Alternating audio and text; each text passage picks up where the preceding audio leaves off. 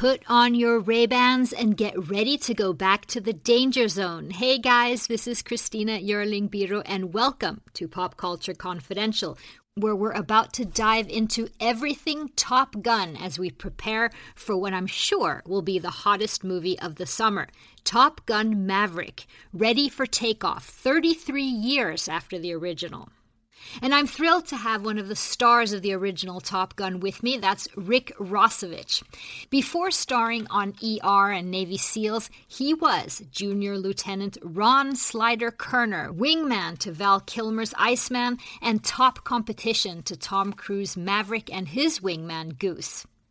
Rick Rossovich and I not only talked about his experience on the set of Top Gun, the myths, the legends, the Ray-Bans, and the volleyball, but also why Top Gun became such a pop cultural milestone that 3 decades later we're about to revisit this franchise. In 1986, the year that Top Gun was released, California native Rossovich had already starred in several big movies, among them The Lords of Discipline and The Terminator. After Top Gun, he had a starring role in Steve Martin's Roxanne, he was on Navy SEALs, and he played Dr. John Tag Taglieri on the enormous TV hit ER. You fans will probably remember that it was Dr. Tag who left Carol, Juliana Margulies' character, at the altar. And he also spent a couple of years playing Lieutenant Anthony Palermo on Pacific Blue. Rick Rossovich has taken several breaks from acting now and then and spent a lot of time in Sweden, his wife's homeland. Now, I'm going to get to the trailer for the new Top Gun movie later, but first, let's go back to 1986, when Maverick, Goose, Iceman, and Slider felt the need for speed. 2-1, you've got a pair of bogeys, 12 o'clock.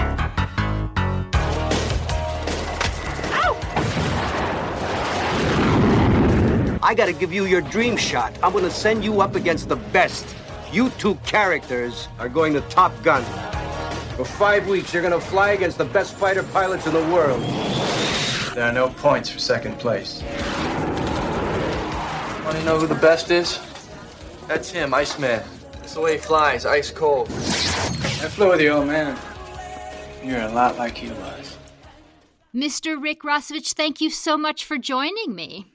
Oh, it's great to be with you. You've popped in and out of Hollywood for so many years now. You sure picked roles in movies and TV that ended up being incredible pop cultural milestones. I mean, from The Terminator to Top Gun to Roxanne to Pacific Blue and ER. How did you pick your roles? Well, I think it's not so much I got to pick the roles, that I was just I was lucky enough to land those roles, and I was lucky that my older brother Tim, went to USC on a scholarship and was an All-American football player and quite an athlete, and played professional football for about 10 years. While he was in college, he was kind of scattered by some studios and did some stunt work and extra work and this and that because he was around the area. And then after he retired from football, he kind of transitioned into stunt work and then acting. And I always idolized him. You know, I was a kid when he was a big star. He was a big star in America as an athlete. And so he gave me my first chance. I became his stand-in when he landed a television series as a lead actor. And I got to really learn the basics right at the foot of the camera. And I landed a role in a Korean karate film, if you can imagine.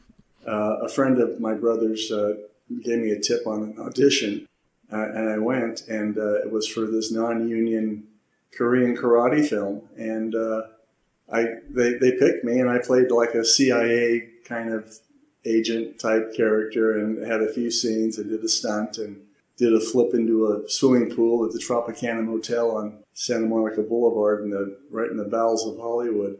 And that was my start.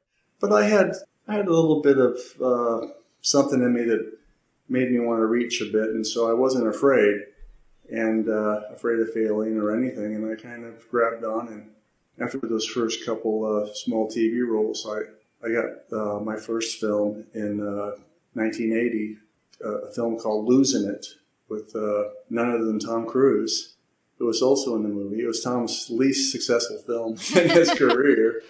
But it was a great director, Curtis Hanson, who won the Academy Award for LA Confidential. He directed it, and it was kind of a teenage romp south of the border. A bunch of teenage boys going down to hijinks down in Tijuana. And I played this Marine that they kept kind of coming across, and that was my character. So that was my first film role. So how did Top Gun come to you? Well, Top Gun was 1985 when that was being cast, and I'd actually, after losing it, there was a project called The Lords of Discipline from the great author Pat Conroy, who did a trilogy, The Prince of Tides and The Great Santini and The Lords of Discipline. Just a fantastic book about a military academy, and that script was kind of out and about, and somehow, I don't know, I got the meeting, at Paramount, and I won the role. Really out of, I don't know, just sheer luck, I guess, because everyone really wanted that role. It was really a great role. And I ended up gaining around 30 pounds of muscle, and I gained the weight. We shot the film in London, had a great time. I was still kind of, working my way through, trying to, maybe, which way would it go for me? Would I kind of break out, or would I just kind of be like a supporting character, or would I just fizz out? Like, a lot of actors, they get a shot and then that's it. They have one shot and that's it. That's the story of Hollywood. Yeah, right? and Lords of Discipline wasn't a big hit, but it was a well-made film, and it was from a great novel. It was a trilogy, and so, at least it kind of I had some bona fides from that at least. Right. So that kind of gave me a leg up. So I ended up having the meeting at Paramount with Tony, and I'm in the office, and I look down on the floor, and I see a stack of books, and there's a Bruce Weber book. Photographer, right. The great photographer. And he'd done a study on like military types, and on the cover there was a striking cover photo on the book that could have been me, really, because you didn't really see the face, you just saw the neckline and the hairline and the back of the head. And I said, this is me on this book here. I said to Tony. He said, "What man? What, really?" And it was kind of funny. Of course, it wasn't. But I knew Bruce, and I shot a thing for Interview magazine with him and some other kind. But is it true that the volleyball scene is sort of a Bruce Weber, that Tony Scott did take a lot of influence from the pictures of Bruce Weber? I think you could probably. I think Bruce was so influential with what he did, what he's done in his career. Just his imagery is so kind of iconic. I just think all the great kind of imagery that Bruce put together really kind of informed a lot of media in the early days there. But I ended up getting the role. But I got the role of. I didn't get the role of Ron Kerner or Slider. I got the role of that John Stockwell actually ended up doing, Cougar, which is the character who gets a panic attack, right? He has a panic attack in the jet and kind of has to land. And funny enough, that John Stockwell was also in the movie Losing It, Once Upon a Time. He was one of the teenagers with Tom Cruise. All the 80s guys were in the same movie. There was a gang of us who were kind of both. You'd see each other at the same meetings, and you say, "Oh God, I have to go against this guy," and so there's we knew who was in the stable, and so I got the role of Cougar, and that was terrific, and I was happy to be part of this movie that we had no idea what it would become. Of course, it was just it was great to have a job, and the first read through. Tony pulled me aside and said, "Listen, we're gonna switch roles on you. So we want you to play Slider, and we're gonna put John in Cougar's spot." And I was just, that was like one of my big breaks, really, to have that happen. Cougar was a great role, and John did a great job with it. But I was really able to step up and have a bigger piece of the action and really. Cement my relationships there in the film with the other lead actors. So what was your first impression of the cast and crew there? And everyone was kind of feeling each other out, I guess, a bit. But I think there was a lot of, it was collegial, and people were, we all kind of, it was a group effort to really kind of help each other. And that whole thing about wingman is it's not overstated at all. You really felt you wanted to be there, especially with Val. That relationship really grew. Between this movie and your first movie with Tom Cruise, could you feel that his star was growing and that he was... His star, it's kind of like Risky Business really kind of, that cemented him. But he'd done quite a few other things, too, that were kind of strategic in his career. Now, how did the Navy work with the movie? And you guys were actually on planes flying, right? Yeah. The Navy was... I don't know how Paramount really did it, but I'm sure Tony had a lot to do with it, and Jerry Bruckheimer and Don Simpson. They really, up to that point, maybe there had never been as much cooperation like that before. We went down to Miramar, and you really get into the sense of what you're doing when, you have all this gear and, you're putting on these outfits. When you get into all this kind of flight gear and all this kind of stuff and all the training we had to do, because we actually did some training where we had to learn how to escape from a helicopter that's crashed underwater, upside down, and swim to the top. And we had to do a lot of stuff to kind of like to be able to get up into the airplanes, because we actually did fly. We met all these. There was always a crowd of actual pilots and support people who really kind of gave you the sense of the immensity of our armed forces and how important it is. And on another side of it, there are so much Ray-Bans and sweat. Yeah. I was just rewatching it last night, preparing for the interview a couple nights ago.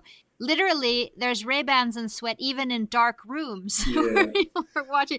Did they like oil you up and spray you down, or how was this going on? Yeah, we had a little bit of that, but Tony was such a visual artist, and you have to remember that MTV was kind of just in its infancy, just getting started, and that's back when MTV was really just about music videos, and so a lot of this was informed by that. A lot of this had that kind of flavor of what was going on during. You mean the look? Yeah, the look, and Tony he came from a background of commercial. He made a lot of commercials and so it's really kind of, it has a bit of that, which gave it a certain slickness, but there was an authenticity to it as well at the same time. So it was kind of melding those two things together, which was kind of fascinating. We flew out to the USS Enterprise. We were out to sea at about 180 miles out to sea, and they flew us out there in these 18-man helicopters and landed on the deck. And we were out there for about almost a week. I got thrown off because I was kind of insubordinate a little bit. I kind of got... Oh, no. What did you do? I was sleeping around. I kind of just found a bunk that I thought was better than the bunk that they gave me. So I fell asleep in someone else's bed, and they kind of, I wouldn't move. And so they had enough of me. They brought me up to it was so funny. They brought me up to the captain's perch, and it was like some MacArthur character with like a corncob pipe, and he had a massive set of Ray-Bans on. He kind of dressed me down a bit. And I don't know. I was kind of, I was a bit cocky. For 30 years, there is just something incredibly iconic and mythical, not just about the look, but there's these lines that, my teenage boys, years and years and years after, will still, they know a line like your ego is writing checks your body can't cash and things like that. Did you guys realize while you were making it, the sort of impact that you would have? No, you never look ahead like that. But, it was part of that time in Hollywood too, where catch lines were kind of, Eastwood, and Arnold, we're not as good as that anymore, are we? No, I think it had its time, and it's kind of... It's interesting what you were talking about before, that it was sort of the MTV age. I haven't really thought about that with the visuals. And then, it became this pop cultural phenomenon. You have Tarantino discussing the volleyball scene and sort of the homoerotic, thing in another movie that he was in called Sleep With Me. You have that kind of discussion. It really took on a life after. Really, a lot of it was just a male-oriented kind of collegiality where people just kind of, we had to kind of just band together. And I kind of tried to use that to my advantage as much as I could because I was, the wingman. I was the Rio, the navigational officer. I was the guy on the side. So I tried to keep my proximity to Val and Iceman. And you can see things like in the volleyball scene where I'm just, hugging him or if we're in the ready room, I have my arm around him sometimes. It's part of that whole thing, that these guys are kind of bonded together and, they rely on each other. And even when we're up in the sky in planes, it's kind of like you're always watching someone else's back. So, and then you get the steam rooms and you get this and that, and it's kind of, and it's for me, it's kind of a closeness. It's real. Those guys really have it. It's funny. Val and I we were a little bored one night down in San Diego, so we jumped in his van and we drove up to Los Angeles to have dinner. And all of a sudden, they bring a phone to the table at the restaurant, which is kind of funny, isn't it? I mean, that's so cliche. Yeah, that's very Hollywood. Yeah, very Hollywood. And it wasn't like a Hollywood restaurant. It was downtown somewhere. And all of a sudden, there's a phone brought to the table. I don't know how they found us. I guess Val told somebody where we were. And and all of a sudden, I'm on the phone because the call is from me. And it's from Tony saying, where are you, man? I need you down here. Tomorrow, you're in a new scene. We've written a new scene for you. And I said, "Oh, great! Oh, that's wonderful. We get back in the we'll hottail it back." And it was the scene, "Slider, You Stink," where oh wow, and that was that's a big scene. So well, it wasn't in the original script, but it was such a nice another little moment to get. When you're just kind of trying to get some screen time, you're just a supporting character And I was thinking about that scene.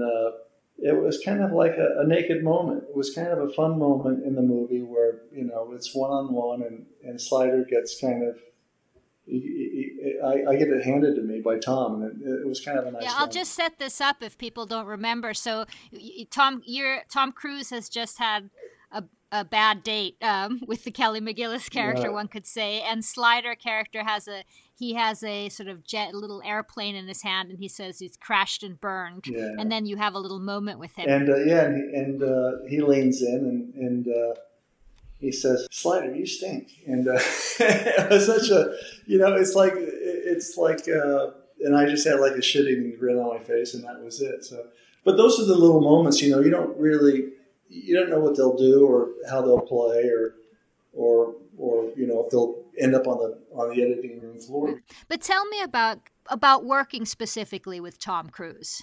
Well, Tom was great. I mean, knowing him from my first experience on Losing It, he was just an intense, focused character who just really, was all about the work. And it's funny because he hasn't changed a bit in 35 years that I've known him. He's just completely a consummate professional. He does even more of his own stunts now, right? Oh yeah, he's just excels at that. He revels in that. He loves that challenge. So in the new movie, I think he's flying the plane. I mean, who does that? Tom Cruise. Yeah, exactly. It's a very different time in 1986, both sort of in the zeitgeist of politics and U.S. in general and the film industry. Are there themes in the 1986 Top Gun that you figure won't be possible now in 2020? That's a good question. I can't imagine that I haven't read a script of the new film, so that was top secret. And so I'm not really sure what happens at all. But I'm going to ask you now, are you in it? Can you tell us? Silence. We'll know June 26th. I think that's when it gets released. I might pop up, but it's a new generation. It's a bunch of fresh young faces, good people. And there's a couple old ghosts that kind of reappear. And Yeah, what we know is that Tom Cruise is, of course, back. Right. He's Maverick, Val Kilmer, and Miles Teller plays Yeah, Goose's son. that's if you really. remember from I think the, that's really yeah. good casting. That's really. I think they got that spot Yeah. on. I have to be honest, and I'll be candid. For many years I said, don't ever make this a sequel to this movie. Don't ever do it. I mean, why would you ever do that? Who needs to do that? Tom doesn't need to do it. But in a way, I think he probably felt he did need to do it because he needed to like satisfy so many people who just really wanted more. My hat is off to him for taking his time and for doing it in his imitable way. He just he really waited, and then when it crystallized in his head, he knew he was ready. And he spent 2 years of his life now putting this together. And unfortunately, we lost Tony Scott. Yeah, so. That's just a tragedy. But Tom has been the driving force behind it, and he's really a perfectionist, and he's going to get this right.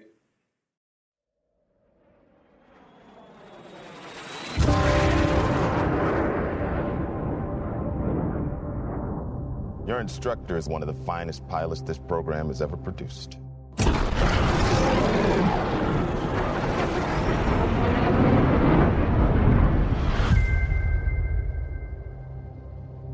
His exploits are legendary.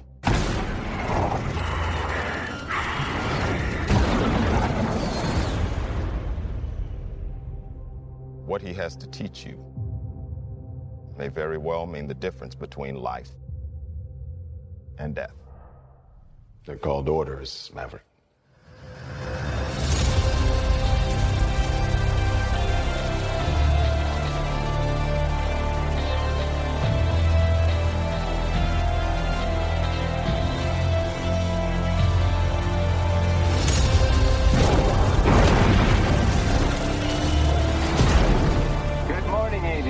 This is your captain speaking. Today's exercise is dogfighting. 2 versus 1? He's got to be kidding. What the hell?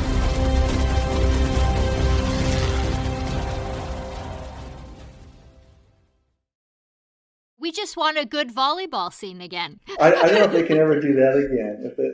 No, I don't think they can. can. And the funny thing about that scene is that was a half a page of script, and it was like a half a day of work, and they dumped a big dump truck of sand on the parking lot somewhere, and we just had at it, and Tony just caught the light a certain way, and we just all kind of jumped into it, and it was a fun afternoon. But it's funny that you spend 4 or 5, 6 hours on something like that, and it just how that is so cemented in so many people's minds. Yeah, one of the most iconic scenes of the 80s is is just filmed in a parking lot over a couple hours. It's amazing. That's how simple it can be, But how has it impacted your life for the past 33 years? Do people still remember you as Slider, or what? It's funny. I tell you, I wrote an essay just for my own, because I like to write once in a while. I wrote an essay about 10,000 Days for Tom Cruise, And for a while, it was like that was a question of my life. What's it like to work? What was it like working with Tom Cruise? What's Tom like? It was always like everyone always wanted to window in, about that, and that always it never bothered me. I thought that was a great question because he is so iconic. It's always been probably the movie that's played the most out of all the ones I've ever done, and so I guess it's been the most important role of my career in that way.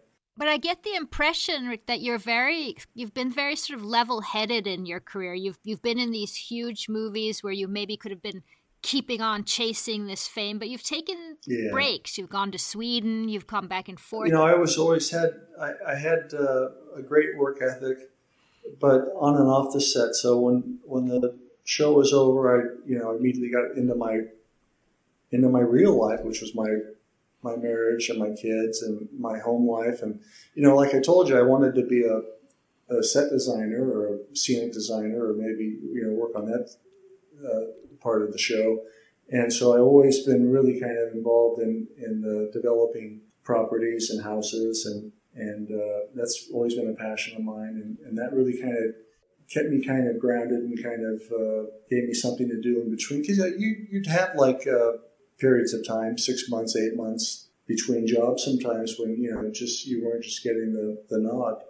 So it was good for me to have something to really kind of ground myself. And it's worked out in my favor over the long term, because now I can look back and say, what was it really all about anyway? Right. That's what I mean. I get the impression that you've been good at that, which I think is a hard thing for actors. I saw the fast life too. I saw a lot of people crash and burn along the way who really just, made bad decisions and kind of got caught up in things that really were kind of unfortunate. If you have an awareness, you can kind of avoid some of those pitfalls, which I was lucky enough to do. Are you acting now, or do you want to? Not really. Let's see, what did I do? Oh yeah, I worked last year on something. Yeah, is it a just secret? For a little bit, just a small. Just a little bit. Do you think we'll be seeing it this summer? So like you brought up Pacific Blue. So after ER. I did the first year, and my character, he split the scene and left Nurse Hathaway on the altar. But I got which was kind of new at the time, was cable.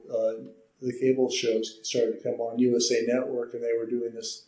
It was kind of a lark. I just took the meeting. I wasn't even that kind of serious about it, but I took the meeting. It was cops on bicycles, and God, what a high concept, huh?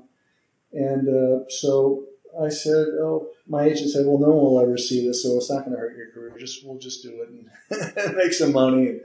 But it ended up, I ended up doing like 65 episodes of Pacific. Yeah, lots of Pacific Blue, and on the bike shorts and on the bicycle. And that was those were some of the nails in the coffin of my acting career, where I said, I'm kind of burnt out and tired of this. It's just kind of a grind. It wasn't a bad show, but it wasn't really.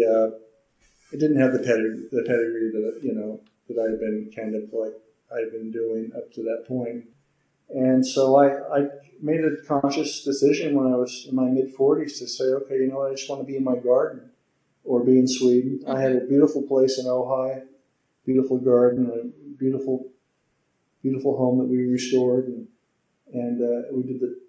Yeah, it was okay. And I wanted to be with my kids, and I wanted to experience their teenage years with them. I didn't want to always be away, because I was away a lot, and I don't really miss it, to tell you the truth. But if the spotlight would be on you now this summer when everything is happening with the new movie, would you consider jumping in again, or are you done? Yeah, I don't know. It really depends on the project. Well, I think it seems like you have some of the most iconic movies and TV shows behind you. I see you there in Ojai and in Stockholm at your making beautiful apartments, and I visualize you always in your Ray-Bans. Yeah, it's true. Looking great. So I just have to thank you for this time that you spent with me here, more than very generous of you. And I'm looking forward to, I think you have a big summer ahead, even if you want to take it easy. I'm pretty sure there's going to be a lot of spotlight on you. So thank you. It's been a pleasure to visit with you. And I think it's going to be a great summer this summer, because my son has just bought his first house in Saltsjöbaden. He went into the house, and there was probably about 200 people there to visit this place because it was such an architectural gem. And in one of the downstairs bedrooms, on the ceiling, was tacked a Top Gun poster. Meant to be. And so that was really that kind of says it all, where I'm at in my life right now. And I'm happy to look down from the top and just hope we have a smooth landing, and it's on to the next generation, and we wish them all the best. Rick, thank you so much for this. Thank you, Christina.